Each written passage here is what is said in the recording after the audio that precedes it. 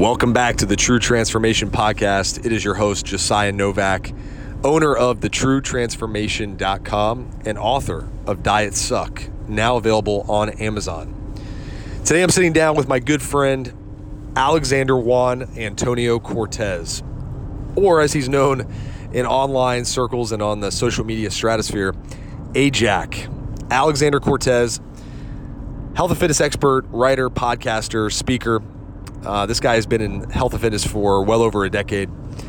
Someone I consider to be someone you'll want to listen to when it comes to not just health and fitness advice, but life, world advice, political advice. His approach to living and becoming a man is one that I highly recommend you pay attention to. He's most recently come across, or gone through, I should say, some adversity in regards to Twitter. Twitter is where he has really risen in popularity. He's got quite a few loyal followers, a large amount of followers. He puts out incredible information each day, but his Twitter account got permanently deleted because of some controversial tweets, which we talk about inside our podcast. Luckily, the Twitter gods smiled favorably on Alexander and brought his Twitter account back from the dead right before we did the podcast. So I actually hosted Alexander here in Washington, D.C., and we did the podcast. For my show, we did his podcast, and we also recorded quite a bit of content for a new program that we're going to be dropping here in the next week or two called 90 Days to Diesel, specifically for guys who want to build muscle, who have had a difficult time figuring out the right strategies, the right training program, the right nutrition plan to build quality, impressive muscle. So we sat down, we created the program, we did the podcast, ate some good food, talked about a lot of different things. I think you'll find this podcast really, really cool and interesting. Make sure you connect with Alexander on Twitter and on Instagram. I put all his links to connect to his social media inside the podcast description. Without further ado, let's welcome my good friend and fellow fitness expert, Alexander Cortez. Welcome to the True Transformation Podcast with your host, me, Josiah Novak. Welcome to the podcast. Here's my daddy, Josiah Novak. Alex, what's up, brother? We're live. What's up, Josiah? It's funny because when I scheduled the show with you, at the time, I reached out because I was like, I've been trying to get you on my show for, honestly, bro, it's probably been a year. I think it has. I want to say you hit me up. Yeah, it might have been 2018. I don't know. Oh, it definitely was. We're like let's do something. Into 2018. Yeah, I think we had scheduled something prior. Yep. And I don't know if it was kids got sick, something of that familial nature. Sounds then familiar. like scheduled, rescheduled. I'll hit you up when I have time. Okay. Yeah, whenever works well. Out, brother. There you go. There we go. And So I remember reaching out. We tried to get it scheduled. Whatever happened, we didn't get it scheduled. And then you were always on my radar. It's like, hey, we're going to get the podcast done. And then I decided cutting off doing virtual interviews, and I want to get some, more in-person stuff. And then the timing of your Twitter account getting shut down, I think for the second time in like a year or something like that.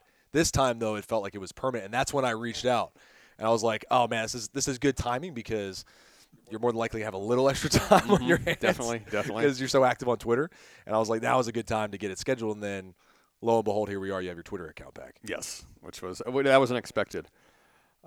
Since originally when you contacted me about coming to the podcast, I was all about it because I'm like, all right, if Twitter's gone, let me use the relationships I built with other people and start building things that are like the what I call the sideline networks.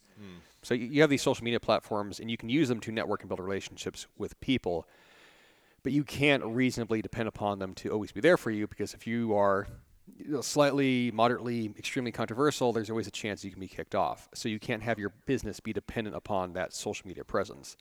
So my thinking was I'd come here, we'd collaborate with, like the 90 Days to Diesel program that we're putting together. And then like, all right, let's sort of launch something that'll be totally new, it'll be cool. But then, then I got the Twitter account back, which is a good thing overall. Yes, it allows us to, get more people in the program. So great. Yeah. You said, I'm laughing because you said if you're a little controversial, but the reason you got banned, we have to talk about it, right? We have to because for me, just being a father, right? And I see someone who's passionate about things that I'm passionate about, and I see you post something about pedophilia, right? Which is, I think, what led to this, right? Give us the backstory. Being anti-pedophilia. So the way the Twitter algorithm works, because I've actually learned this like quite well over the years and so I've been suspended before, and the algorithm is generally it's not run by people, it's run by a computer, and then people review it. So you can, to a level, unless you incite violence against a group where you say to somebody on Twitter, I'm going to kill you, you can actually be pretty degrading and insulting. And I could readily say, like, have I been an asshole to people, like, tweets about gamers, subhumans? Oh, yeah. Like, I am completely understandable as to why someone would be like, you're a piece of shit, fuck you. I'm like, yeah, you know what? That was pretty shitty. I'm like, I'm not taking it back because I don't feel bad about it. But, like, yeah, I could totally understand someone being offended. Like the Beautiful Woman tweets, like, you could be offended by those. Was that controversial? Was that calling for violence? No, but like you could say it was controversial. At least if you're an American woman, you have entitlement and you're, poisoned by feminism. Okay, and the only time it ever actually had been suspended for something was, ironically enough, it was months and months and months ago. I want to say it was like in May of this year. It was a 1-week suspension, and this is the problem with the algorithm when it just looks for stuff on Twitter, is that the algorithm can't identify context at all. So I was having a conversation with somebody, and we were actually talking about, I want to say it was like lifting weights, and I was talking about the role of gravity in lifting. I'm like, why should you lift weights? I'm like, well, we live in a gravity-based environment. We're getting pulled down to the earth all the time, like being muscular, being strong. That's how you keep your body healthy. You're able to defy gravity. You age better, posture, all these things. And somehow some guy was arguing like, well, I don't know if he disagreed or I don't know what the misunderstanding was. I'm like, well, if you don't believe in gravity, like go jump off a roof. Like, clearly gravity is real. And so, like, that was the tweet, and it was, this was in jest. It wasn't like, go kill yourself. Right. I got suspended for a week for that tweet because the algo thought, like, well, you're threatening, you're telling someone to go commit suicide. I'm like, okay, I get that this thing is kind of like a monster, how it operates. So the recent tweet that got me supposedly permanently suspended, it was supposed to be permanent. It was, and then by the grace of just having a lot of friends, a lot of people that got my name trending, and appealing a whole bunch of times, I actually got my account back after God knows how many appeals. Sure. But it was a quote tweet of mine where it was an article, and the article essentially said to the effect of, is I paraphrase, pedophilia, it's an incurable condition. Pedophiles cannot be changed by anything. And I quote tweeted it, and I said, it was just two words. It was castration can. Castration can change them, that being the implication. And I got suspended for that, like permanent suspension, because underneath, like, this is what's crazy about Twitter, underneath the Terms of Service Agreement, the TOS, I think, I might be saying this suppositionally, but it seems to be the case that pedophilia is actually a protected class because it is considered by some definition of sexual orientation, and you can't incite violence or threaten violence of any which way against a sexual orientation. Now, obviously, the criticism of that is, well, how is pedophilia a protected class? Sure. And I thought it was bullshit when someone told me this after I got suspended. I'm like, I can't figure out why I got kicked off. And they were like, well, I saw your tweet, and there's been a lot of accounts that have been kicked off for that. And they sent me a whole bunch of examples of people. Wow. And there's a guy, Robbie Soov, I want to say his name was on Twitter. He had gotten suspended, and then he got his account back for very much the same thing, where he was referring to pedophilia in similar lines, something along the effect of, maybe, castration or, euthanization is the only way to take care of this problem. Right. And then, like, he got his account suspended, which, is very absurd that that's protected on Twitter. Or that's protected speech. That's a protected class on Twitter, but that's the reality of the world we live in. So, yeah, it's crazy because, I mean, if you compare, so sexual orientation would be like one of the last things I think of when it comes to pedophilia, right? I mean, that'd be like someone saying, if we're going to the dark ages of saying, like, someone who's homosexual, that's a crime, right? I mean, one is illegal, right? One is punishable by prison and other things, but one is just someone's choice of sexual preference. To think that there's some powers that be out there that are protecting this, it's kind of disturbing. I mean, honestly, it's very disturbing. Honestly, like of all things, I would never. I would have assumed I'd gotten kicked off for maybe being reported a bunch of times, but it was nothing to do with that. It was that singular tweet that was, I guess, somehow considered, violence. And then the report I got back from Twitter later on was like, oh, it was a mistake. We kicked you off for spam, but. So who knows what the real story is? So they did try to save face. They tried to save face, but I mean, like, Yeah, I mean, they could kick me off again for saying all this. It's like, oh, We're both you getting kicked off. motherfucker! Like we gave you a chance. Now, like, fuck you. I'm like, who knows if they ever hear this?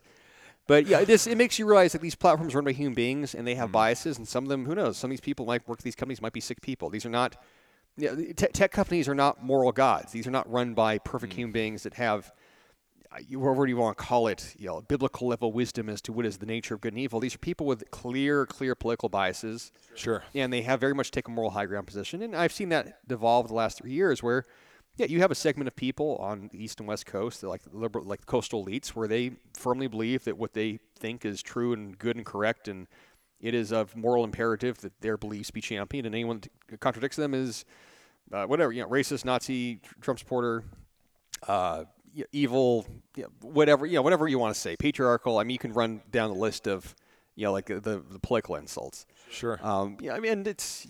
This is why the modern United States, obviously, U.S. society, it's so split along, I don't even say partisan lines, but it's ideological lines. You have people where they've committed to what I would consider cultural Marxist ideology of relativism, not having defined moral values. You're really just being based in irrational insanity, anti-science, anti-logic. And then you have people that have so-called, conservative/traditional values, which are really just those values are time-tested and proven by human history. Sure. They're completely at odds with each other, and I see no reconciliation at all because you have two people that they want completely different ways of thinking, being, living, and what they value.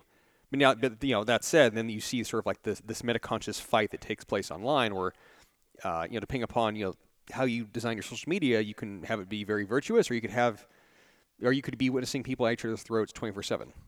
And even if you try to avoid getting drawn into those sort of battles, you inevitably do at some point, because there is no way you cannot have a position today on anything and not be offending someone. Being apolitical is political. Sure. I've heard, Taylor Swift got criticized for this for years. Now she kind of went pro-Democrat, whatever. But Taylor Swift for a long time, she was a good example of a brand where she would never comment on politics, and that was a good thing, right? Yeah. And then the past, and the funny thing was she'd get criticized. Well, she's not being political. She should be speaking out for something. Right. So everyone has to be an activist now for something, at least on the level of superficiality. Then the reality is U.S. society. This is why I'm not, whether I'm going to leave permanently or go overseas for a period of time. I'm tired of sort of the social bickering online, until you get outside the United States and you realize that the U.S. lives in sort of this clown world bubble. Sure. What thinks is important. You don't realize how insane it is. And to really have a positive social media experience and use these platforms, devices, you have to very actively curate and create barriers to your attention. And that's something that actually is interesting about Twitter, that there is sort of the self-improvement Twitter, manosphere Twitter, where it's actually just very overall just positive message focus. It's not really complaining. It's not bitching about politics. It's not people trying to have fights with each other. And like anything, there's always gossip and there's always petty conflict. Yeah. But overall, you can actually tailor your social media experience to be pretty fulfilling and pretty educational, which is I really emphasize that message now with my subscribers, my fans, my following, where if you're going to use these things, you're either sort of a consumer or producer. Your tools can use you, or you can use them. And which one's it going to be? And of course, you could argue that if you're using a tool, it's also using you. You can go back and forth with that sort of stupid argument, but just use that heuristic. Is my attention being consumed by this thing where I think it's important, or am I actually using this to improve myself? Sure. Yeah. Yeah. I mean, the consumer producer thing I think often gets lost in context too, because someone might say, well, I'm not selling anything, right? So I'm just a consumer now. Is that what you're saying? It's well, no, you can still be a producer. You're producing positive change in your life by paying attention to certain things on Twitter and not paying attention to a lot of the riffraff that happens, a lot of the time wasting that takes place, a lot of the pointless arguments and the dick measuring contests, right? Oh, definitely. Those things are consumer actions. They're consumer behavior versus producing, whether it's positive thought or whatever, motivation, inspiration, whatever you want to call it, right? That's a producer strategy, even if you're not selling anything. Yeah, you don't have to be selling anything, but like you're saying, I've been very surprised by the number of people that have contacted me. I mean, it's in the thousands at this point for the last 3 years, where they started following myself on Twitter. Maybe they started following Ed Lattimore. They started, maybe they started following yourself. So there's sort of this collective group of guys that are loosely affiliated. They started following these men. And then over the course, 1 or 2 years, they actually did actively improve themselves. They found role models. They took advice to heart. They started lifting weights. They started fatting themselves. They started being more focused. Maybe they stopped getting the stupid arguments online, and they started, actually working and doing their job, or actually they started hustling harder. They started having better relationships with women. And it's had a really positive effect on them. Like, all right, like that's what you should be using this for. Sure. You know, or it's very, otherwise it's very easy just to become that person just scrolls their phone and they're just, they live and die by their reactions to what they read. Yeah. Yeah, and that as much as I'm on Twitter, like I pay attention to very, very little. You know, it doesn't, my mood is not regulated by my Twitter following or my Twitter feed, or any of my social media for that matter. Which people don't want to believe that, but at the same time, like there's always that weird criticism, like, oh, well, you're on social media. I'm like, yeah, on a very basic level, I make money off of this. I've built my business to well over 6 figures a year. You know, promoting myself, selling my products, selling my programs, building a social following. And the only way to do that and stay sane doing it is you have to have both, you know, a very deep investment in it, along with an extreme level of detachment. You have to do that. Otherwise, you are one of those people like sort of like regular, let's say like, you know, Hollywood celebrities. If you become attached to the fame and the fame monster takes over your life, it will absolutely destroy you, eat you alive. And we've all seen that with people where they get big on social media for, you know, whatever reason, going viral or, you know, they somehow acquire a following almost by accident, and they don't know what to do with it. And they start asking the following, like, oh, what should I talk about? What should I say? Or they say the wrong thing. Like you see this on the left a lot, where they'll cannibalize each other all the time. Sure. Someone says something out of turn that contradicts sort of like the liberal lunatic orthodoxy, and like now they have to be taken down and canceled. And that can all be avoided, obviously. If you really want to use social media and like, you know, promote a positive message, you can avoid all that by, you know, one, caring deeply about what your message is, but two, you really have to not give a fuck about what anyone else says. There's very, very few people who I follow where actually, like, I would take their advice and, like, their opinions and things. I mean, I can name them all off. It's literally like a handful of guys, and we've all come up together on it. Yeah. And we were all very much surprised at the fact that we even developed a following. You know, I've talked about this with Ed all the time. Since him and I, you know, we're fairly close. It's like we never, ever expected in our lives to be these public, you know, or whatever, Twitter celebrity figures. I'm like, but it happened. So, like, let's capitalize. Let's roll with it. Sure. But it is a very surreal thing. You know, being a personal brand that way online, having that kind of social influence and that kind of power. You know, there's no comparison for it. Yeah. It blows me out of the water all the time, and I try to stay very humble with it. I'm like, yeah, like I'm popular on Twitter. Okay, like that's cool. But like, yeah, I never, 10 years ago when I was in high school, like, did I ever plan on being an influencer? Hell no. No. Was it it was no one's aspiration. Like, I want to get really, really popular on social media. That wasn't even a thing, in the 1990s, early 2000s. That's really only become a thing like the last 3 to 4 years. Yeah. And like I said, it's a digital fame monster. The reason why most people want it is because they want to be popular. Yeah, and in our case is like we didn't want to be popular. We just were trying to either sell something. If I'm being honest, like I wanted to grow my brand and sell more products.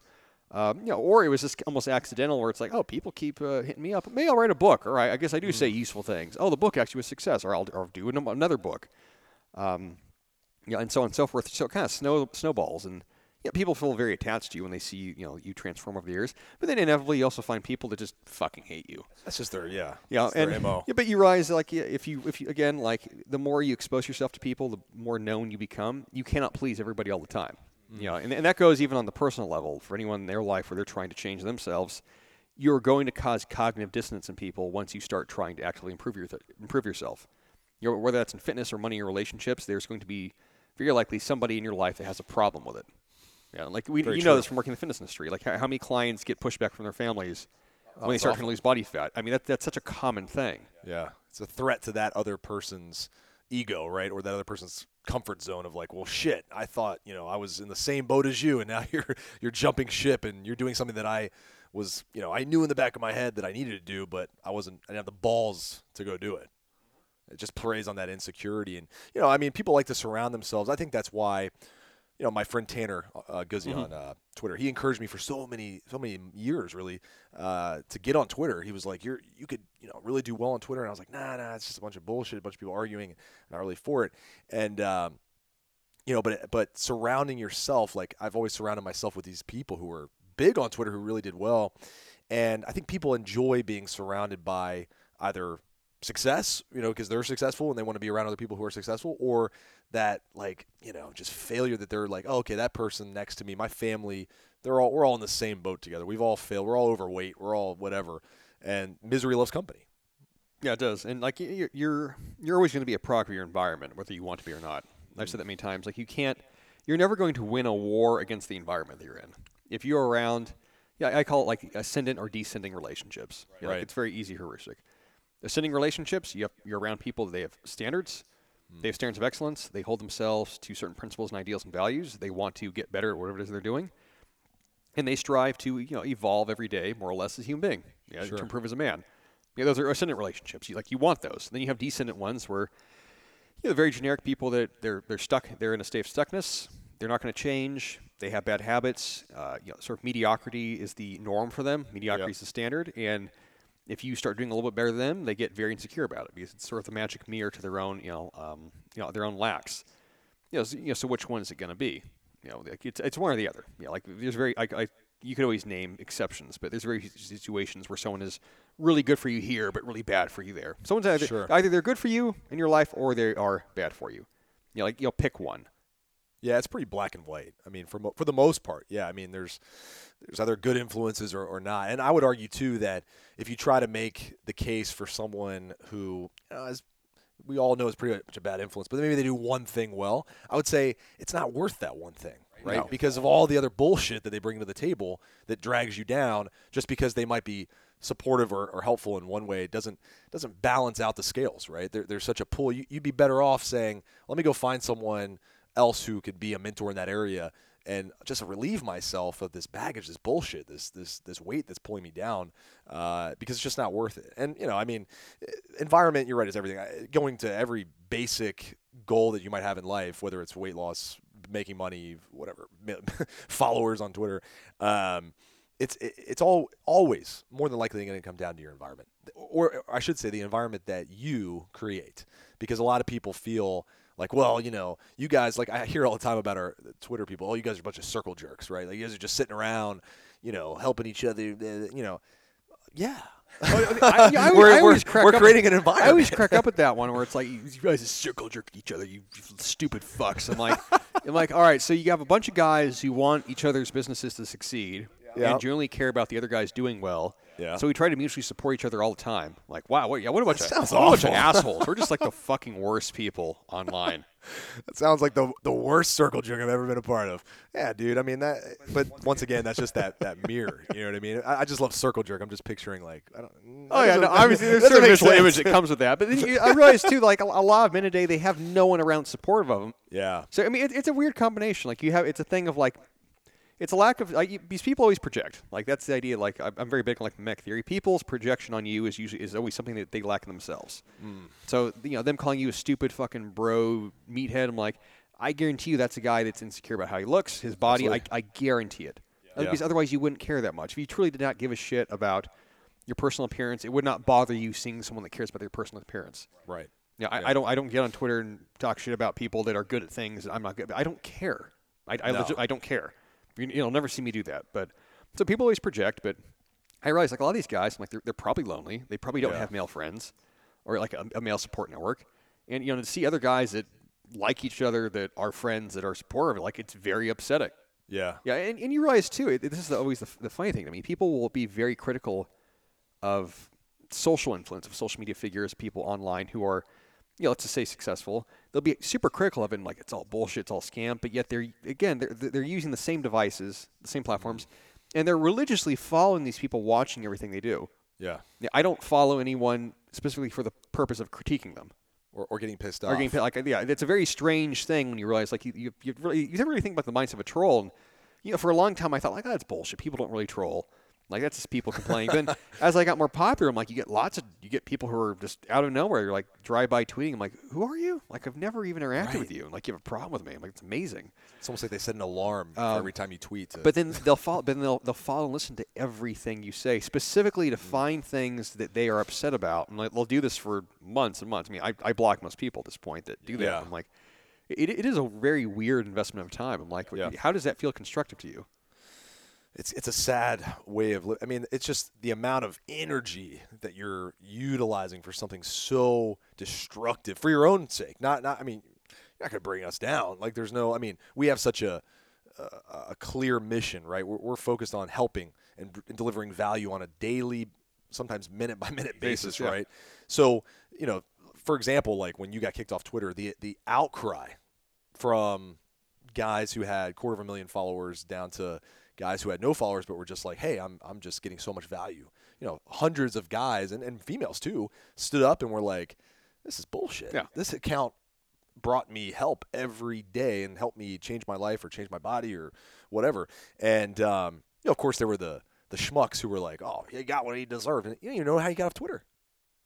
Well, you know, there was an element of sweet revenge to that, because when I actually got my account back and got back on, yeah, I know a lot of people. There were, you know, I'm not gonna say I care about the critics, but there is. I'll be very petty. I'm like, yeah, when I had friends send me stuff like so and so saying this about you. I'm like, yeah, I guess they are. You know, I'm like, I'm on Twitter anymore. But then when I got the account back, I'm like, I'm back, motherfuckers. y'all gotta eat crow. Eat it by the fucking 10. Yeah, no shit. I mean, I saw, just kind of being an outsider and, you know, supporting and then watching a lot of the critics, you know, come in and be like, well, he should have been more careful with. I'm like, dude, first of all, we don't even know what he said. Then when we found out what you said, I was like, wait a second. So you guys, you sure you want to say that? Mm-hmm. You sure you want to say like he should have been, you know, he should have been smarter? It's like, no, thank God someone's standing up and saying that shit.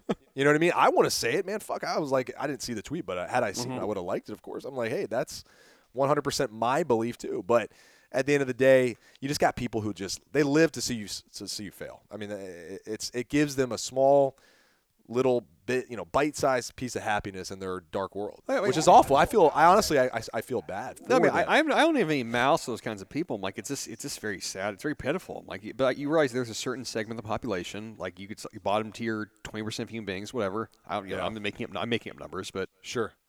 There's a certain segment of people where their biggest accomplishment that they will ever extract from life is being able to participate in, you know, in some small way in the downfall of someone else. They are living for that moment where they could say that they got to pile on and take someone out, you know, somehow in their mind. Yeah. They were able to cancel them. Which, yeah, I mean, if that's your greatest accomplishment, that's your greatest accomplishment. No, we live in strange times, man. I mean, it's, you know, it's always surreal to me to look at my kids and be like, wow, one day you're going to grow up and this is normal, right? For me, it's still like, wait a second, I can actually tweet something out and thousands of people can read it, yeah. can read it, right? That's mind-blowing to me. I grew up with newspapers and shit, right? I mean, this type of stuff didn't happen. So to see someone who, you know, like yourself, who can influence literally hundreds of thousands of people, and then also at the same time get, you know, cracked over something that honestly, morally, from a moral perspective, makes sense, but someone up there was just waiting to pounce on something that they're like, well, that doesn't fit my political agenda, so I can wipe out all your hard work just like that. I mean, it's strange. It's unbelievable. You know, I mean, it's at times we live in are astounding. Just when you really sit down and think about it, you're like, wow, this is actually mind-blowing of what we can achieve, and also how we can quickly go from there to nothing just by someone not liking you, basically. You know what I mean? It's pretty absurd, you know? I mean, because if you really weighed out, like, okay, how many times have you said something that maybe struck a chord, right? Just a few put times. it lightly, right? A few times, right? But balance that out with how many things you've done to improve the world. Fuck, it wouldn't even be like a question, right? You'd be like, well, I've helped thousands of men change their bodies and their mindset and all these things. I mean, imagine those guys and the impact then they've had on the generations that they influence. I mean, there's no question whether or not you should have a platform. Yeah, well, my biggest, I'd say, sort of, you know, frustration with modern times is that I've seen the social discourse devolve the last 20 years, where things that are controversial today were not controversial 20 years ago, 30 years ago.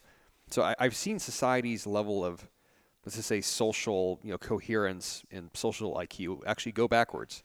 It's devolved, and the idea now that you cannot say certain things, you can't speak of certain things. You cannot express certain opinions because they're offensive opinions. Someone, you know, might be hurt by your opinions. It's very antithetical to, honestly, it's just American spirit of just, you know, freedom of speech, freedom of thinking. Yeah. And, you know, I will readily say it stirs like a furious anger in me when I see this sort of attitude perpetuated across social media, and people have to watch what they say. Like, you either have free speech or you have no speech. It's one or the other. You can't have an in-between zone. Either you can say everything, you can say nothing. You know, like, freedom to speak is freedom to think. That's what that is. Sure. You know, so, you know, playing a provocateur role, like, I don't recommend people do that. But yeah, there's lots of things where I'll see this. I'm like, why can't we actually say the truth about this? You know, like, why do we have to hold back opinions? Do you think it's so much, do you think it's where we're saying it or the fact that we can't say it at all, right? Because if you went out and wrote a book on I don't want on how to end pedophilia, right? You could publish that, and whoever's going to buy it's going to buy it, right? You're not going to get put in prison for that. Yeah, you probably wouldn't, but the social platforms, like, they're run by, like, I just call it like leftist lunatics, and so, like, they are very hypersensitive to anything that threatens so-called diversity, tolerance, inclusion. These falsified, this fake values, they're not real values at all. Sure. They don't mean anything. Diversity of what? Of colors? That's just basically this racism without the racism. Like, when you talk about diversity, I'm like, are you talking about diversity of people's thinking and experiences, or just talking about that you want different colored people in the room? Same thing with inclusion. Everyone has to be part of everything. Why?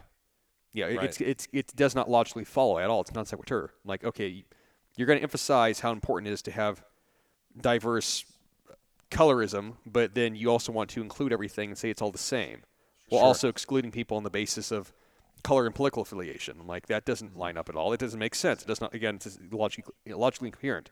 Same thing with tolerance. We have to tolerate all ideas. Okay. Well, if you can tolerate all ideas, then you actually have to tolerate all ideas. Then all ideas are fair in the marketplace. Oh, well, no, that's actually not what we mean. We only tolerate the things that we want to tolerate, and this half of the country and your things, like those, that's intolerable. We need to not allow that to be perpetuated spoken. I'm like, all right, so that belief right there is hypocritical bullshit. Sure. It's complete hypocrisy. That's like Trump. I'm not a 100% pro-Trump guy, right? In fact, I stay far out. Politics is just not my passion. I think they're mostly crooks and liars, and I prefer to focus on my family and my business. And right, so I don't have a political passion. But I look at the Trump scenario, and I think my problem is not that people don't like Trump, right? My problem is that people don't like people liking Trump, and it becomes this thing of like we're gonna cipher off everybody who likes Trump, and we're only gonna promote the anti-Trump message, right? And the people who stand up and say, "Well, I actually like some of the things he's done," they're like, "Well, fuck you. You're done. Like, you're out. You're a criminal. You're fucking." It's just like it doesn't make any sense to me. It's absurd. What I saw in the last, I've had a lot of red pill moments over the course of my life. I'll go back to like 2007, 2008. So like Great Recession, 2008. So like my parents' like house got foreclosed. The county where I lived in, it was like 1-3, 1-4 houses got foreclosed. So I knew lots of people. Yeah.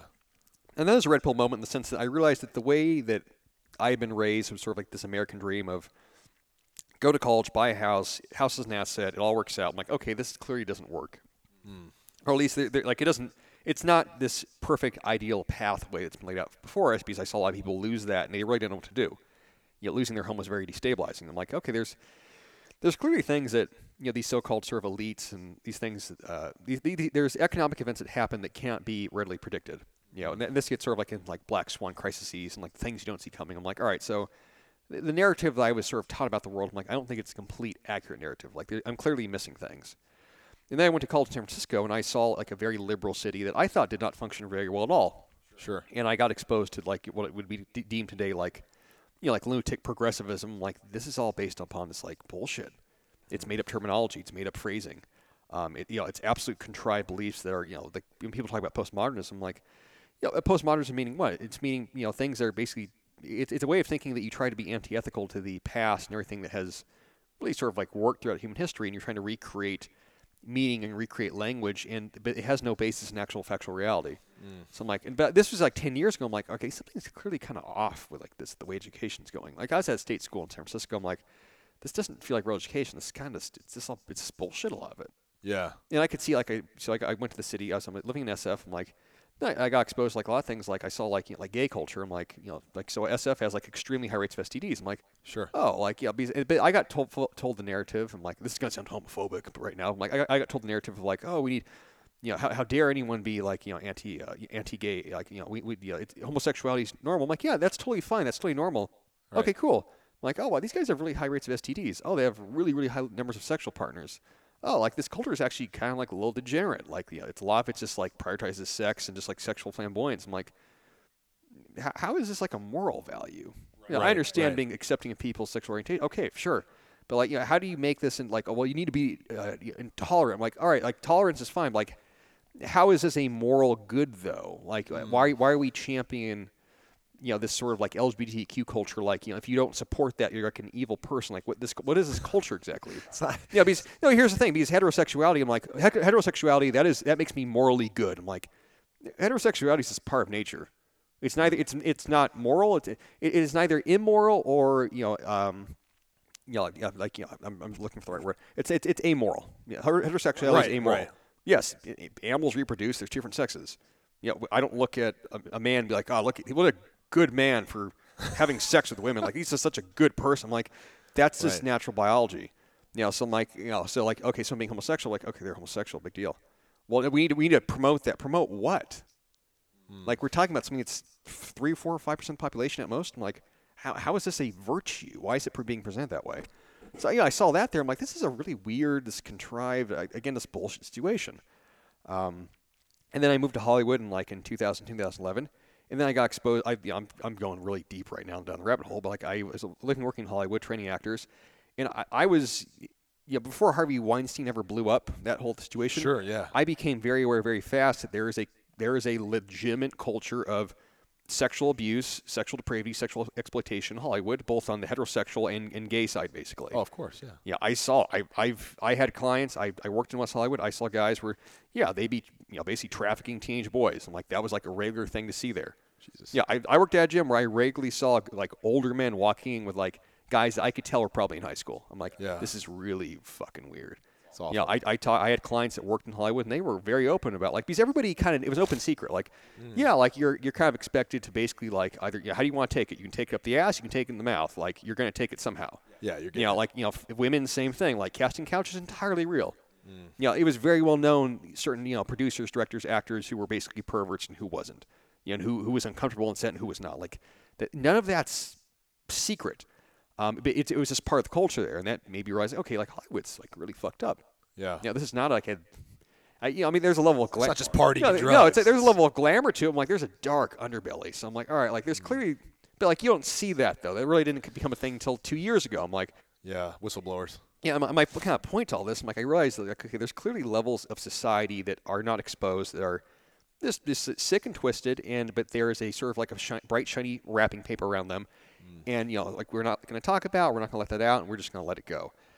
So, like, it was the moments like that where I'm like, it got me shifting my mindset. And then, when Obama got elected, I don't think he was a particularly bad president, but at the same time, like, there were certain laws that he passed to limit freedom of the press that were unfriendly. Sure. I remember, like, the Iran scandal, like, saving them billions of freaking dollars. Obviously the thing, Clinton and the Benghazi, where I'm like, that was a shit show. I'm like, it was not a perfect president.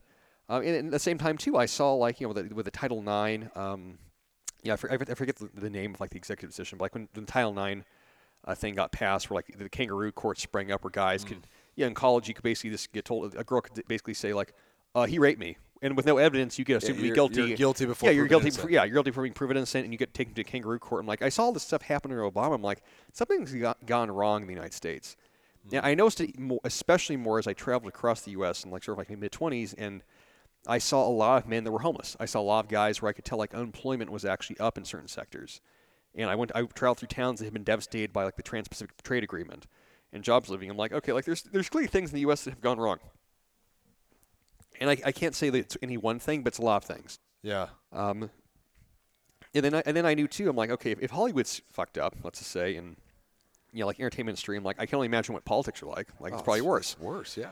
And then when Trump came along in 2015, the thing was, I never cared about politics, and it was not a situation like, oh, I want to be pro-Trump, but I realized it was a very unusual scenario of, like, he was a legitimate political outsider, and he had no party affiliation, loyalty ties. He was just a guy where, whether it was his ego, him being a sociopath, he actually wanted to run for presidency, and he had the money to do it.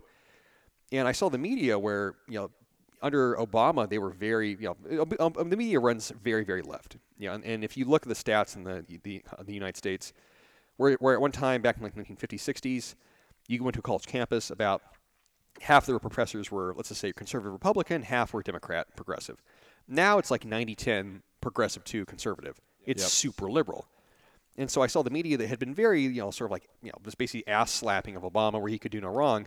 When Trump came along, oh yeah, I'm not going to deny he's crass, but I never, actually watching him, I never saw anything that was, I would consider, racist, horrifying behavior. Like, okay, the pussy grabbing, yeah, you could certainly criticize that, but, Sure. I mean, Clinton also got his dick sucked in office God knows how many times. I'm like, it's also very And he's a hypocritical. saint. Yeah, like, oh, good God, Bill Clinton was one of our best friends. His I'm like, best friend was yeah, Jeffrey Bill Epstein. Bill Clinton was accused of rape, like sexual assault, like three best friend was three or Jeffrey four Epstein. times. I'm like, knowing that, I'm like, okay, Trump, grab him the pussy. I'm like, the level of behavior the Democratic Party tolerated with Clinton, I'm like, get the fuck out. You guys are so full of shit. Oh, but completely so anyway, but hypocritical. I watched him. I'm like, I really can't find anything that's like, what a piece of shit. I'm like, he has like a very pro-American, basically like social isolation, foreign isolation agenda. Yeah, is he doing it for personal gain? Yeah, maybe, whatever. But I'm like, got an ego. Yeah, he has an ego. I'm like, I couldn't find anything that was objectionable. But then I saw the media where they went full force, just basically like 1984, like thought crime. Everything was taken out of context. Everything was spun. Every headline was changed and altered. Everything was misrepresented. The stories were completely fabricated. And it went venomous. It wasn't just like, okay, get this guy out of the race. It was, we need to basically just destroy his social character. reputation. Yeah. And by, just him being, like I said, probably having like the mind of a child and just not caring, he's actually survived all of it. But I saw the media and like Cernovich, where my buddy Mike Cernovich, he would call him out all this stuff. I'm like, this has gone from being slanted to just outright fucking lying. I watch mainstream media like truly devolve into just a propaganda machine of just pure bullshit. And then as that happened, and as I started seeing people I knew personally, like or Twitter friends I knew, where they started getting run through the smear machine, I'm like, then it became like, fuck you guys. Like, oh, I'm gonna go super pro Trump. Like, fuck all of you. Like, and then I realized too, like, there's a legitimate political ideological divide in the United States, and there's legacy media, and they want to preserve their power, and then you have sort of like these decentralized, whether you want to call it traditionalist or libertarian or conservative or classical liberal, where they're like, no, fuck you. Like, you guys have an agenda, and you're horrible people, and you have no real concern for the truth at all. And then it made me very like question, like, has the media ever been truthful, or has it all been contrivance? Because I've seen so many of my friends lied about over and over and over and over and over, and tried the takedown culture and the cancel culture. And then I saw in the course of being alive, I'm 30 now, I saw the United States get more racist. Absolutely. But not racist in the sense that people are more racist where they actually hate other people. Racist in the sense that we're now encouraged to judge and assess people on skin color, on ethnicity. Which growing up in the 1990s, that was not a thing. It was. I feel like we took a huge the counter message was don't assess people on skin color. Like, yes, stereotypes may exist, but like you can joke about everybody, but be tolerant and character. Very like MLK, like let's assess by character. Okay, that's actually a pretty good message, I think. Character, yeah. Yeah, you judge people by their character. Now it's judge people by their political party, their race, where they grew up. Are you from Texas? Oh, you're probably a fucking backwards racist Nazi redneck. It's like, do you believe in gender? Yeah, do you believe gender? I'm like, it's gone absolutely fucking insane. So, yeah, that's why, again, I'll make the point, like supporting Trump or being, whatever you say, like not anti-Trump, pro-Trump, basically. I'm like, it's basically just a fuck you to lunacy. Yeah. Like all the progressive bullshit. I forget why we started talking about this, but yeah, I say all this to demonstrate, like over the course of, like I said, the living in the U.S., like over the last 30 years, like I've seen the United States change. And like I said, like you don't realize how insane the bubble is unless you leave it and you go to a country where people don't care about race or politics or any of these things, because those places do exist. Most of the world actually doesn't care about politics to the degree America does, and you realize, like, wow, this country's gone, like, it's actually gotten very unhealthy. I can see how it makes people crazy. Yeah, I was just in London, and London is close to American. It's pretty Americanized, right? It's very similar to like New York, and there's a lot of diversity, and they have a pretty good pulse on what's happening over here. But even then, in just discussions with the locals in the surrounding parts of London, this whole thing that people get so worked up about here, to them is a joke. They're like, really? You guys actually, you actually do give a fuck about Trump? Like, oh, I thought it was just a joke. I thought everybody just laughed. It's like, no, like people get extremely worked up about this people stuff. They lose sleep. They all have anxiety attacks every day following him on Twitter just to give themselves anxiety attacks. Like, there's top media people retweeting his stuff. Excuse me. Calling him the worst possible things on earth, like saying he's an evil, vile person. It's like, it's crazy. And over there, they're like, oh, we thought it was just kind of a joke. Like, we didn't really think you guys took it that seriously. Like, no, we do. No, America, not we, but people. People take it very, very seriously. But at the same time, like I said earlier, like everyone gets drawn into this sort of like spiritual warfare fight now. Like, okay, you want to run a business and have no opinions about anything, you better never say anything out of step ever about anything ever express. You better not be a human. Yeah, like period. You can say nothing about anything that is remotely might be a perspective, because someone's going to have a problem with it. Yeah, I saw. I'm not sure who it was. It might have been Bill Burr or Dave Chappelle, one of those two guys who talked about cancel culture and how it's just become absurd. Like it's literally now to the point where we throw out all the rule books, we throw out all the justice, and it's basically a she said situation, or a troll said situation. Or a You don't have mob say. said they said situation. Yeah, exactly. You don't have a say at all. Like it's basically, oh, that person accused you of this, you're guilty. Now let's do some research. And it's like, well, wait a second. That's not, that's not. I mean, America was. That's not really why we're here, right? I mean, it doesn't really make sense. It's a scary time to live in because God forbid, not even make a mistake. God forbid you just piss someone off because you said something that is true or you said something that was helpful and that person took it and said, oh, fuck that guy, and starts this storm to bring you down.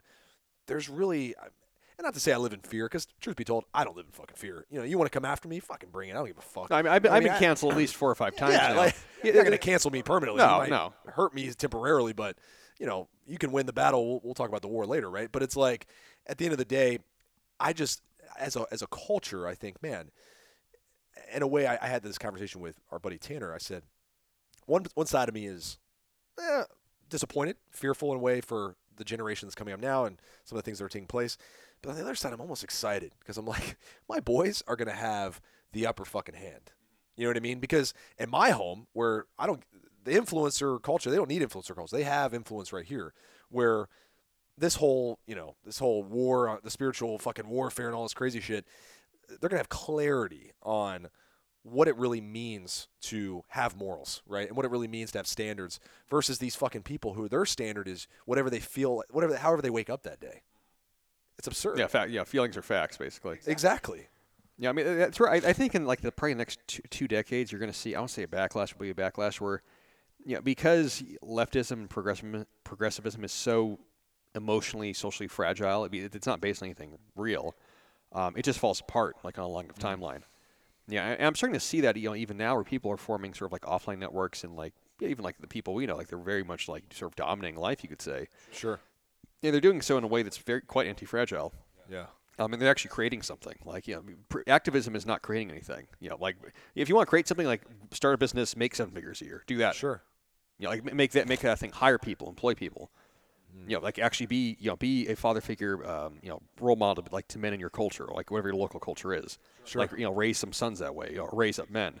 That will have a real impact on the world at large.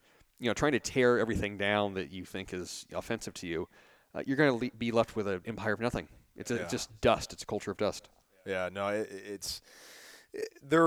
say their time is coming. Who knows when that will come? Who knows when the forces will shift? I think there's a clear gaping hole for morality. However you want to spin that, right? Whatever your beliefs are. I mean, personally, I'm a Christian, but that doesn't mean that we don't share similar moral beliefs, right? We don't share similar moral standards and character and the things that you talked about. I think there's a gaping hole that will need to be filled at some point soon that has been created, right? It's been created by these lunatics who just for whatever reason think that's I don't know if it could be a backlash against maybe a hole in their lives that was missing. We talk about masculinity all the time, right? Where there may have been a huge chain of just poor masculinity or even a poor feminine approach in their homes and their households, and just a lack in leadership, if you will, for a better term, lack in guidance, lack in mentorship, whatever it is.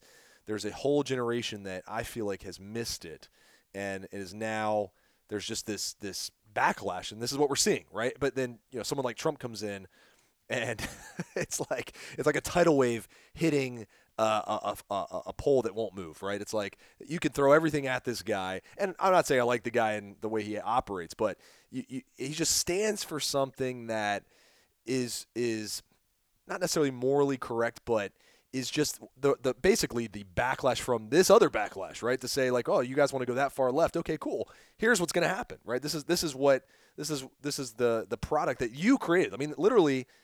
He's the byproduct. Yeah, Trump is like he's like sort of the shadow of American consciousness, where you try to create this insane, progressive, lunatic culture, that's based on just infactuality. All right, well now here's where you're going to get back.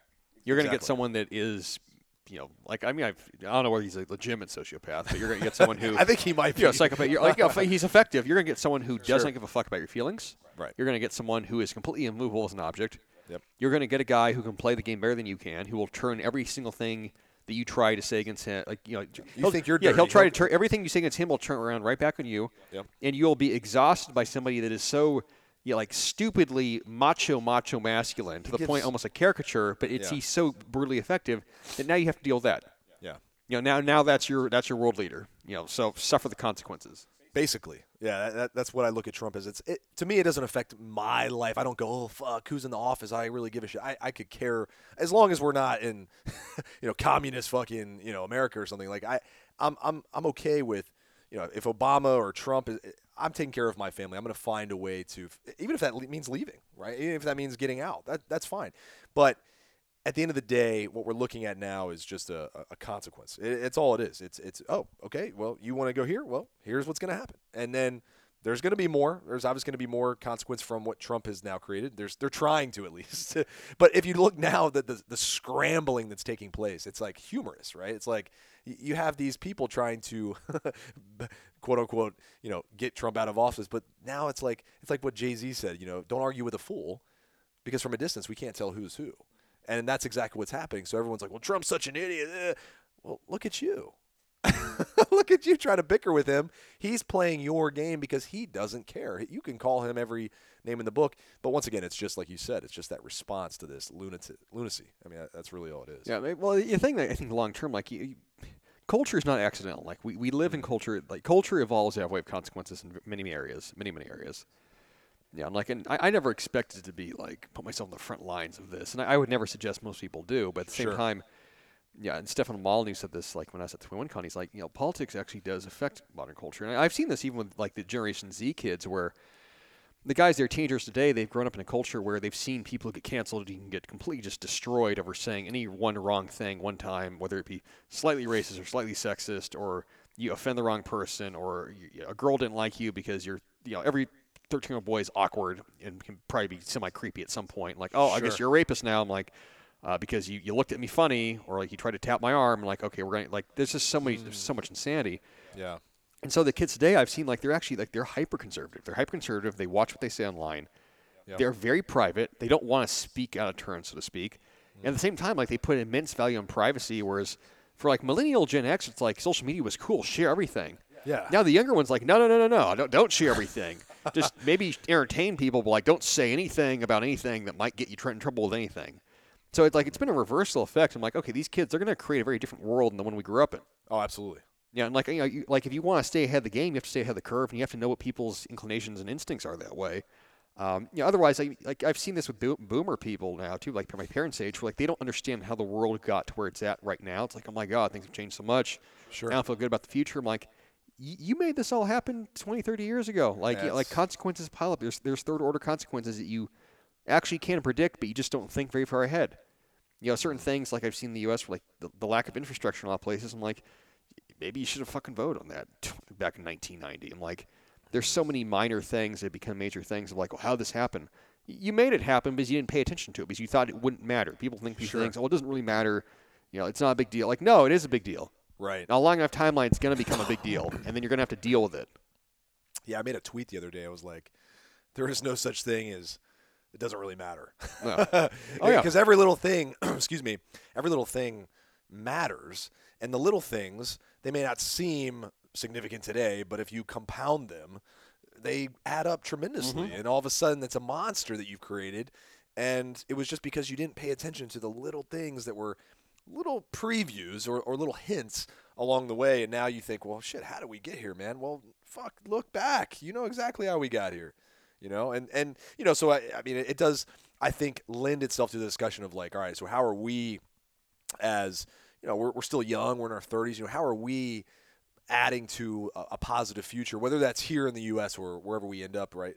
How are we contributing to a society that is going to be high functioning, well put together society. We have to. I think it's important to always look internally and say, like, how am I helping to? If I'm not okay with the narrative today and what's happening, like, how can I contribute to a future that I want my kids to live in, Yeah. or I want my friends to live in? What am I doing?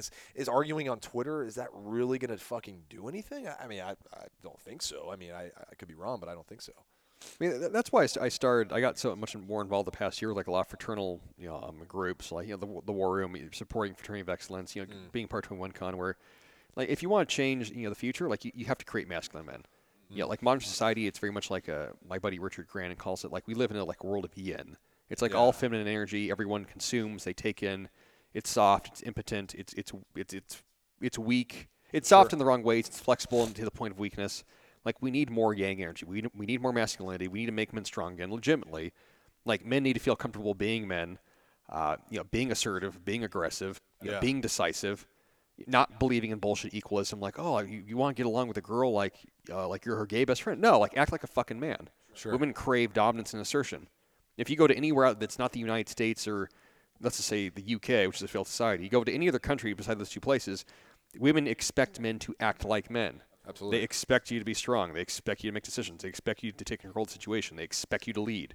They expect you to be sexual. They expect you to, have emotional stability and control. Sure. This equalism. I have anxiety. I'm a sad boy. Let me be. Let me act like a Disney prince. I want like a mommy girlfriend. Like, it's fucking disgusting. Oh, it's awful. Yeah, it's a culture of fucking weak, impotent men. I'm like, so what's going to change the future? The world is built by men, fundamentally. Like, the world's built by men. Male energy is what provides stability for everything. So, like, that's why my message now is, like, so pro-masculine. I'm like, yeah, because the world needs it. Because I have guys contacting me every day all the time where them being assertive, them being strong, like, not only doesn't change their life, it changes their relationships with everyone they know. But they also grow up in a world, too, where, like, they've never seen that kind of role model. Like, their dad was a weak piece of shit. Their mom was domineering. Or they had no father. Like, they've never actually seen a man that acts like a man. Yeah. So then, and I never expected to be in this position ever. Like, it was not it was never my intention. Like, I want to be a leader of men. I'm Like, like, you grew up thinking. yeah, hell no. Like, I just, like, years and years ago, I just wanted to fucking be a ballet dancer and just be left alone and like, fuck. Like, and here we are talking about now I'm here. I'm like, okay, what a sick joke. Yeah, what a wheel of fortune, like. Right. But who would have predicted? No, but being like a leader of men situation, like, men need to see that there are men out there where, guess what? Like, on lockdown, they're making money, they're fit, they're positive, they got great relationships with women, they take no shit, and they live their life their way, my way, and you can't stop me from doing that. Right. And you're not gonna stop me because you don't like my politics. You're gonna stop me because you have a problem with toxic masculinity. Fuck you, fuck you, fuck you, fuck you, fuck you, fuck you. I can keep going down the list. Masculinity is a made up. Fuck all of you. It's completely made up. It's fabricated. It's not real. Yeah, toxic masculinity is male feminism. Absolutely. The most toxic men in the world are fucking male feminists. They're all rapists. They're all fucking creepy pedophiles. Best piece of advice I ever was given was never trust a male feminist. Yep. Because they're a problem. Those are the toxically masculine men. It's those guys. Yes. It's the, you know what it is? It's sheep in wolf's clothing. Mm-hmm. That's exactly what it is. That's a great way of describing it. That is who you're really after, but you have now targeted men who are real men because you can't see the toxic men that are in your life. They're hiding, right? They're hiding in your life, which is hilarious. I mean, at the end of the day, you mentioned guys, reaching out to you and stuff. What's funny is I have more females comment on things saying, "I wish there were more masculine men." Yeah, I get that a lot. I get that a lot. I wish there were more guys like you. Like, I can't find anyone that's like, do you know where I can find them? Yeah, like this message, like, the strong, be fit, be a good dad. Those are things that, believe it or not, women actually want. Yeah, and like the thing is, like, I'm concerned. Nothing that we say is like even controversial. I'm like, this is just such basic stuff. But I know. Guys have not been taught it. They've been taught to just be fucking bitches and sit with their legs closed and like pee sitting down. Like, that's how they've been raised. Like, literally piss. Yeah, maybe like literally that, like piss sitting down because you don't want to offend somebody. Like, that's been the overall attitude. If I had to wrap it up into something. I was discouraged as a youth to be a guy with friends who were women. That was not a thing, right? It was like, well, if you're hanging out with a girl, there's only one thing that's probably there's happening, it's right? only one dynamic that's really underlying Right. that. Well, there's two options: either you're gay or not. This is not a reference to homosexuality at all. It's just growing up, it was like, hey, look, my goal is not to befriend a bunch of women and be some white knight or whatever. It was like, hey, I'm gonna be a boy. I'm gonna be a man, a youth, and I'm gonna be aggressive. And my dad was the definition of a man, right? Like in terms of his hobbies and whatnot. So I had that in my life. Now, he also was an alcoholic and an abuser, but not in a toxic masculinity way. He had a drinking fucking problem. Yeah. Right? Like, his dad had a drinking problem and a drug problem. So it wasn't toxic masculinity. It was substance abuse. Mm-hmm. But now people are like, oh God, and it's funny. It didn't really hit me. So once again, I try to stay clear of a lot of political bullshit. Yeah. And it's like, it hit me when I started watching fucking Disney movies with my kids.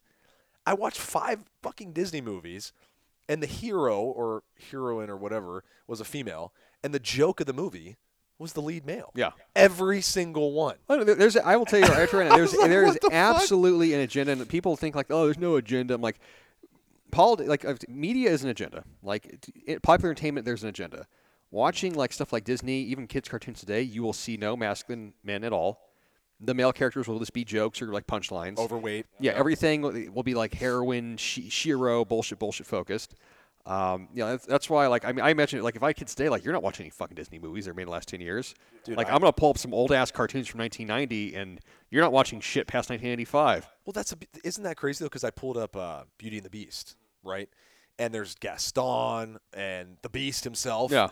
Both very masculine The Beast is pretty characters. toxic. He's, like, basically... fucking emotional He's abuser, isolates her, abuse. physically abusive. Throws the woman in the cage. Keeps her in a fucking cage. Like fucking separates her from her father. Yes. Like it was emotionally, like probably narcissistic. Absolutely. All these fucking things. She still falls in love with him. Of course she does. Loves him. Yeah.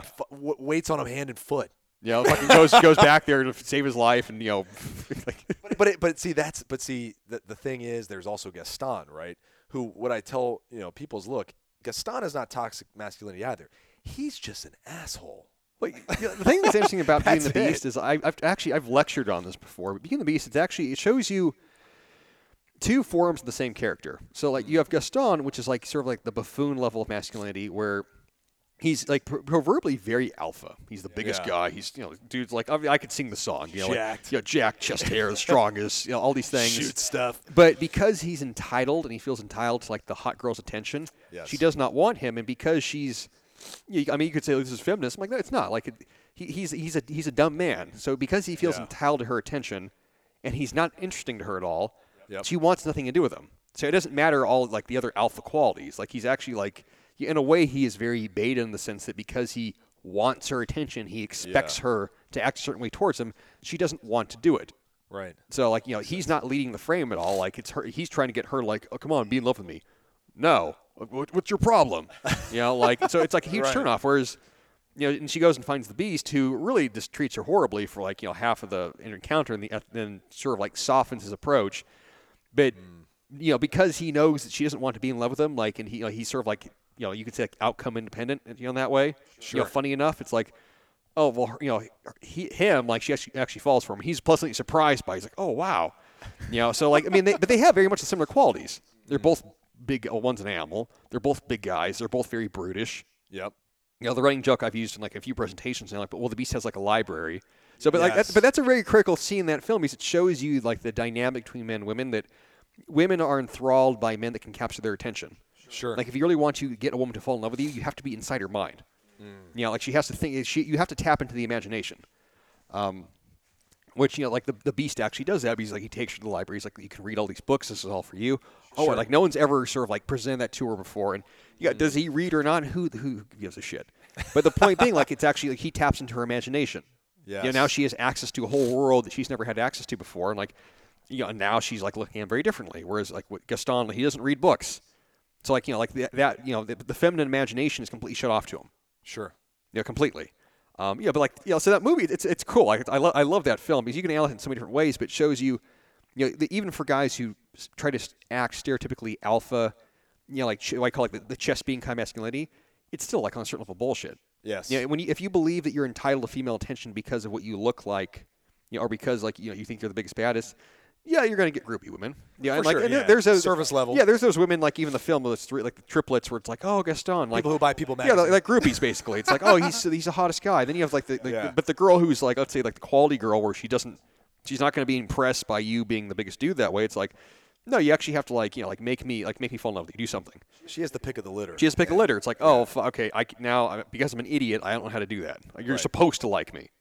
It's hilarious, but that movie would get a lot of hate. That movie wouldn't even get made today. That's a fucking hysterical. That would never get made today. Like that never. actually would not get made today. No. They'd make switch a it up. remake. They'd remake it. Where like They did. They remade it. They live action. Did you see who they had play the Oh Beast? god, yeah. Oh, that was shit. my point. That was my point. I forgot about that fucking film.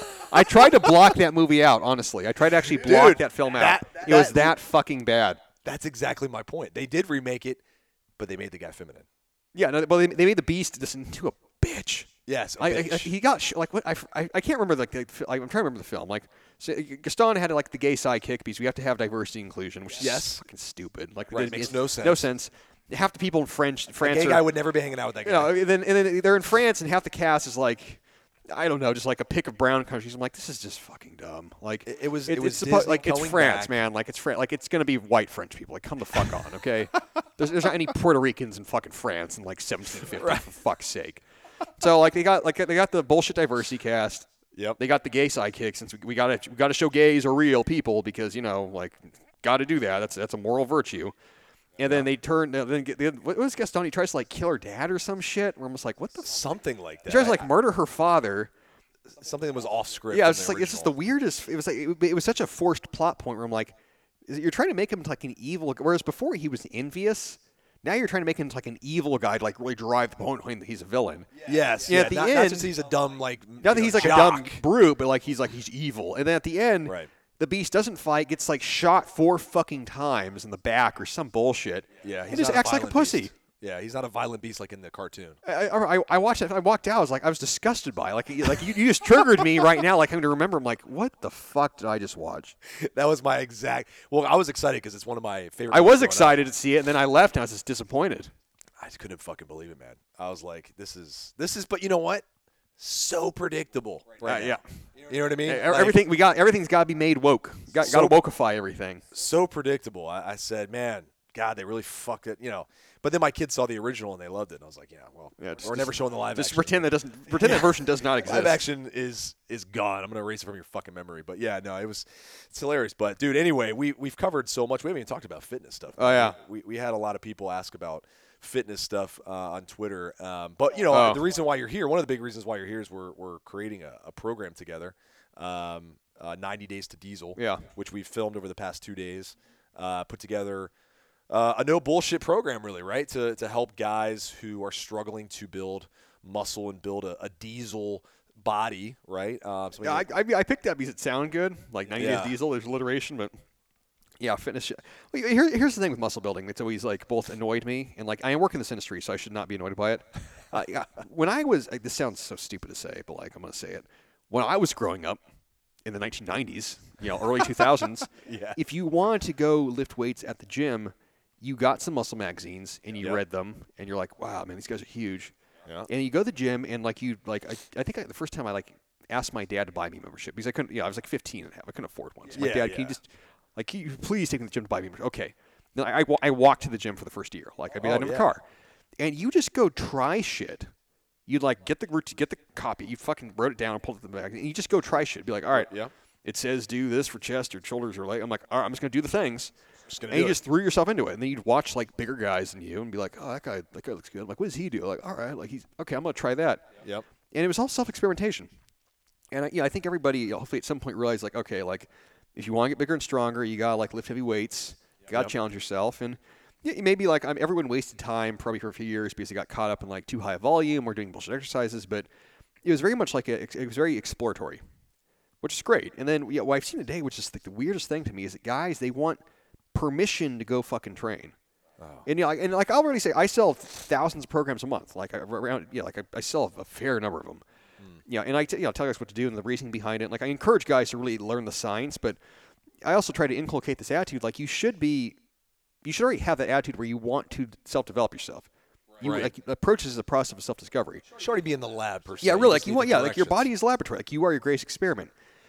You don't need my permission to like go lift the weights properly. You don't need to find out like what are the best exercises. Like just go fucking do shit. Yeah, it doesn't exist. Yeah, honestly, I mean, like you'll find what works for you on the basis of just Sure. like experience and just trying things and training, going to the gym and showing up.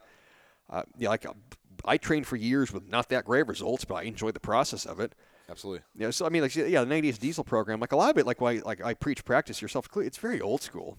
Like it's Yeah. nothing fancy. It's nothing innovative. There's nothing cutting edge in fitness at all. No. Like we're doing the same shit that guys did 50, 80, 100 years ago. The same movements, similar implements, progressive overload, Yep. consistency, and just learning to enjoy the process of it. It took me probably no one's ever really satisfied with their physique. Sure. But I could say reasonably until I was happy with how I looked. Yeah, that took 5 or 6 years where I felt Yeah. good about how I looked. Yeah, and I was doing a lot of stuff wrong. Now it's actually kind of nice because you have a lot of legitimate sort of bro science plus good science plus evidence plus just proven programs. Like you can actually cut the learning curve down and get yourself absolutely. training properly within your first year, which maybe it less than took me a long time to learn that. Yeah. So yeah, the 90 Days Diesel program, it's 3 months of just what's tried and proven to work, and you just follow the principles, follow the workouts, and just let the results speak for themselves at the end of it. Yeah, I think there is. I mean, I hear this all the time from guys. Oh, there's so many opinions. There's so much noise. I don't know what to believe. I don't know what not to believe. Try anything, dude. Honestly, Just get out there and focus on one thing for a good chunk of time, and I guarantee you'll learn so much. Right? If you just put in, not even I say effort, but if you just take your focus and you put the blinders on and you say, all right, for the next 12, 16 weeks, whatever, I'm just going to follow this program. I'm gonna test. I'm gonna see how I feel, get stronger. You're going to look back and say, wow, I just learned so much instead of looking at the grass over here, looking at grass over there, and sitting on your couch and go, well, you know what? I just don't know the exact movements to do, for my upper back and my traps. And so I'm just going to sit here until the answer appears and someone on Twitter gives me the permission to go do it, right? That is a surefire way to stay fucked, for better lack of a term, right? I mean, it really, because what we did as youths who were getting into lifting, we said, okay, and sure, we had maybe less noise. I still think there was a lot of noise back definitely. then. You know what I mean? We had a shitload of options. some of the magazine routines were just stupid, but at the same time, yeah. you got to learn 20 different arm exercises if you did every Sure. routine. You build up an encyclopedia of ways to train, right? I mean, you have options now, and you start to quickly realize what you're good at and what you're not. Your strengths and weaknesses, and you can attack your strengths even better because you now have a plethora of options versus, the guy who just sits back and goes, no, there's so many options, man. I just haven't found the perfect one. But even though it's perfection does not exist. So, I'm a great believer. Most training results are very much personality driven. If you encounter something, whether it's by your favorite bodybuilder or fitness model, whatever, and you think it's going to work for you, it's probably going to work for you because of your self-belief. One of the best programs I ever ran, and I wouldn't do it now because I outgrew it because my strength went up too much, relative to the beginner deadlift program. It was 2010, I think, maybe 2009. It was some sort of deadlift routine. And I think I cut out the first 2 parts if I only did the first part. So, and all it was, I can almost tell you exactly what it was. It was deadlift, Romanian deadlift, front squats or goblet squats. Anything, it was 3 sets of 5, 3x3, 3x5, 3x3, 3x8. Yeah. And I kept doing that same fucking workout every week for a year. And I got my deadlift. I remember deadlifting 110. I remember doing Romanian deadlifts with the easy curl bar, 110, right? One of those. I'm oh man, I can feel my hamstrings. Right, this is so cool. Yeah. I think there's also leg press in it. Anyway, I did that same routine for a fucking year straight, every week. And my deadlift went from fucking a plate, 185 body weight to fucking 425 in a year. Okay, I mean, you know what? I was so hyped up because it kept working. My strength kept going up, and I kept pushing myself. And I think back now, I'm someone who could have told me, oh, you're going to overtrain, or you're going to plateau with your results, or say whatever bullshit, or this, central nervous yeah, system. you could break that routine down and say, well, it's incomplete. But I'm you know what? It fucking worked. I believed in it, and yeah, it got me way stronger. Same thing. I always joke now about the incline bench. I'm I've been incline benching now for a few years. I do not have good chest genetics at all. I got really long arms and like a very like a wide, upper body, but like very flat. I'm like, I just keep fucking hammering the incline bench every week, and I try to make weights go up a little bit. And you know what? It's gone from 185 being the max to 255 being the max. I'm like, something's fucking working, so I'm going to keep doing it. Sure. And I could get down to the principles and 4 by doing the. I'm like, the basic principle is patience and progressive overload, and not being a dumbass and maxing out every week, and just putting the reps in. And that applies to literally every fucking muscle group and every fucking exercise. And the program, I think what I loved about it, at least the past couple of days looking through and everything, is just how simple it is, right? To where you're not going to feel like you go in and have a science equation that you have to solve. No. Right? You go in with clarity. You can have a great workout and not be in the gym for hours upon hours. And you don't feel like, fuck, I got to have this piece of equipment, I got to have that. It gives you a program that you can just go in and basically do in any decent gym, right? Any average gym, you can go in and crush it and get amazing results because you have a plan that is catered to someone who just wants no bullshit, right? Who just wants to say, hey, I want to see the results. I want to have something that isn't going to be super complicated and something that's going to, drive home my primary goal, which is to build muscle. And, because there's so many programs out there that make it so much more complicated than it has to be. It's just unnecessary. It's strange to me because I've trained with so many people, and like all the biggest guys I've ever trained with, they keep things so simple. Oh, dude, like the most developed physiques, I mean, then I've seen like even the best powerlifters I know where they have like really like they have true career longevity and stay injury free, and like they're still lifting their 40s and like they're not hurt, and like their workouts are like all right, like one of the guys I follow, Greg Panora, like he's I think he's in his 40s now, but it's like I know who does this program. He's a good friend of mine, but like. His leg workout, like our squats, it's like, all right, safety bar squats. It's like he's doing this like basic squats, like all right, 4 sets of 3, and then 1 set like all out, and then like some goblet squats, some lunges, like that's I think that's it. Leg curl. It's like 4 things. Sure. That's a whole workout. It's like all right, well this is the heavy thing, 3 light things, and I just do that every week, and I don't fuck with it. Yeah. There's no changing it up. There's no worrying about the fucking angles or any of this shit. Like my buddy Swede, like I have a good friend of mine. He's like a 500-pound bench presser, and his bench workout is bench pressing, and he's good at bench press. He bench presses. Then he does like some fucking dumbbell chest presses. Then he does some tricep extensions. That's about it. That's it. And he just keeps doing that for 10 years, and you get stronger. Yeah, dude, it doesn't have to be rocket science. I mean, I know it is not the science of rockets at all. It's not. Yeah, I'm losing my voice over here. But anyway, no, I think it's gonna be met with a lot of happy people who say, oh, okay, well, for once I now have something that it doesn't require me to, piece together 3 different things to just kind of get understanding. It's just go in, do the work, stay consistent with the program, and follow the guidelines, and you're going to see absolutely. I say rapid, but you will see if you've never focused on muscle building before. You'll see consistency. You'll see consistency. Yeah, 100%. Dude, thanks for coming on the show. Yeah, for sure, brother. It's been awesome, bro. I know it's funny because I always joke around about like, Twitter. Oh God, who knows who's real, who's not. But it's always good to meet someone who's the same as they are online, bro. It's awesome, man. It's a pleasure. So appreciate you. Dude, it's been super great being here and everything, man. Yeah, it's been awesome, dude. So good shit. Make sure where can people connect with you? Because they're probably like, well, I got to follow them on Twitter. Oh, yeah. So I mean, so the guys, AJA_Cortez, I'm on Twitter. The best place is to like follow me if you want like actual useful information. Obviously, Twitter feed, the newsletter that I write like 3 times a week. That's where like all the good stuff is with training, with lifestyle, but just like this anything I'm into at the time. Like read the newsletter. Cortez.site you can find there, and then Instagram. I post a lot on Instagram. I do AMAs on Instagram every week. Sweet. You get questions answered in video format, whatever. But yeah, same thing. AJA Cortez on Instagram. But yeah, those are the 3 places. So we'll put all those links in the show notes and everything. But I can vouch for your newsletter. I don't know how long I've been on your newsletter, but I always preach to other fitness professionals too. Like you can learn so much from people who know what they're doing. And your newsletter is. I mean, you should probably charge for it. Yeah, honestly. It's that good. It's really, really rock solid. So if you're somebody out there who's just interested in any part of life improvement, fitness, whatever, it doesn't matter. Yeah, keep it pretty broad. Yeah, you keep a lot of value there, man. So appreciate that. It's awesome. I appreciate it. All right, cool, man. Sweet. Thank you for listening to the True Transformation Podcast. Don't forget to leave us a rating and a review and subscribe to the show. True Transformation.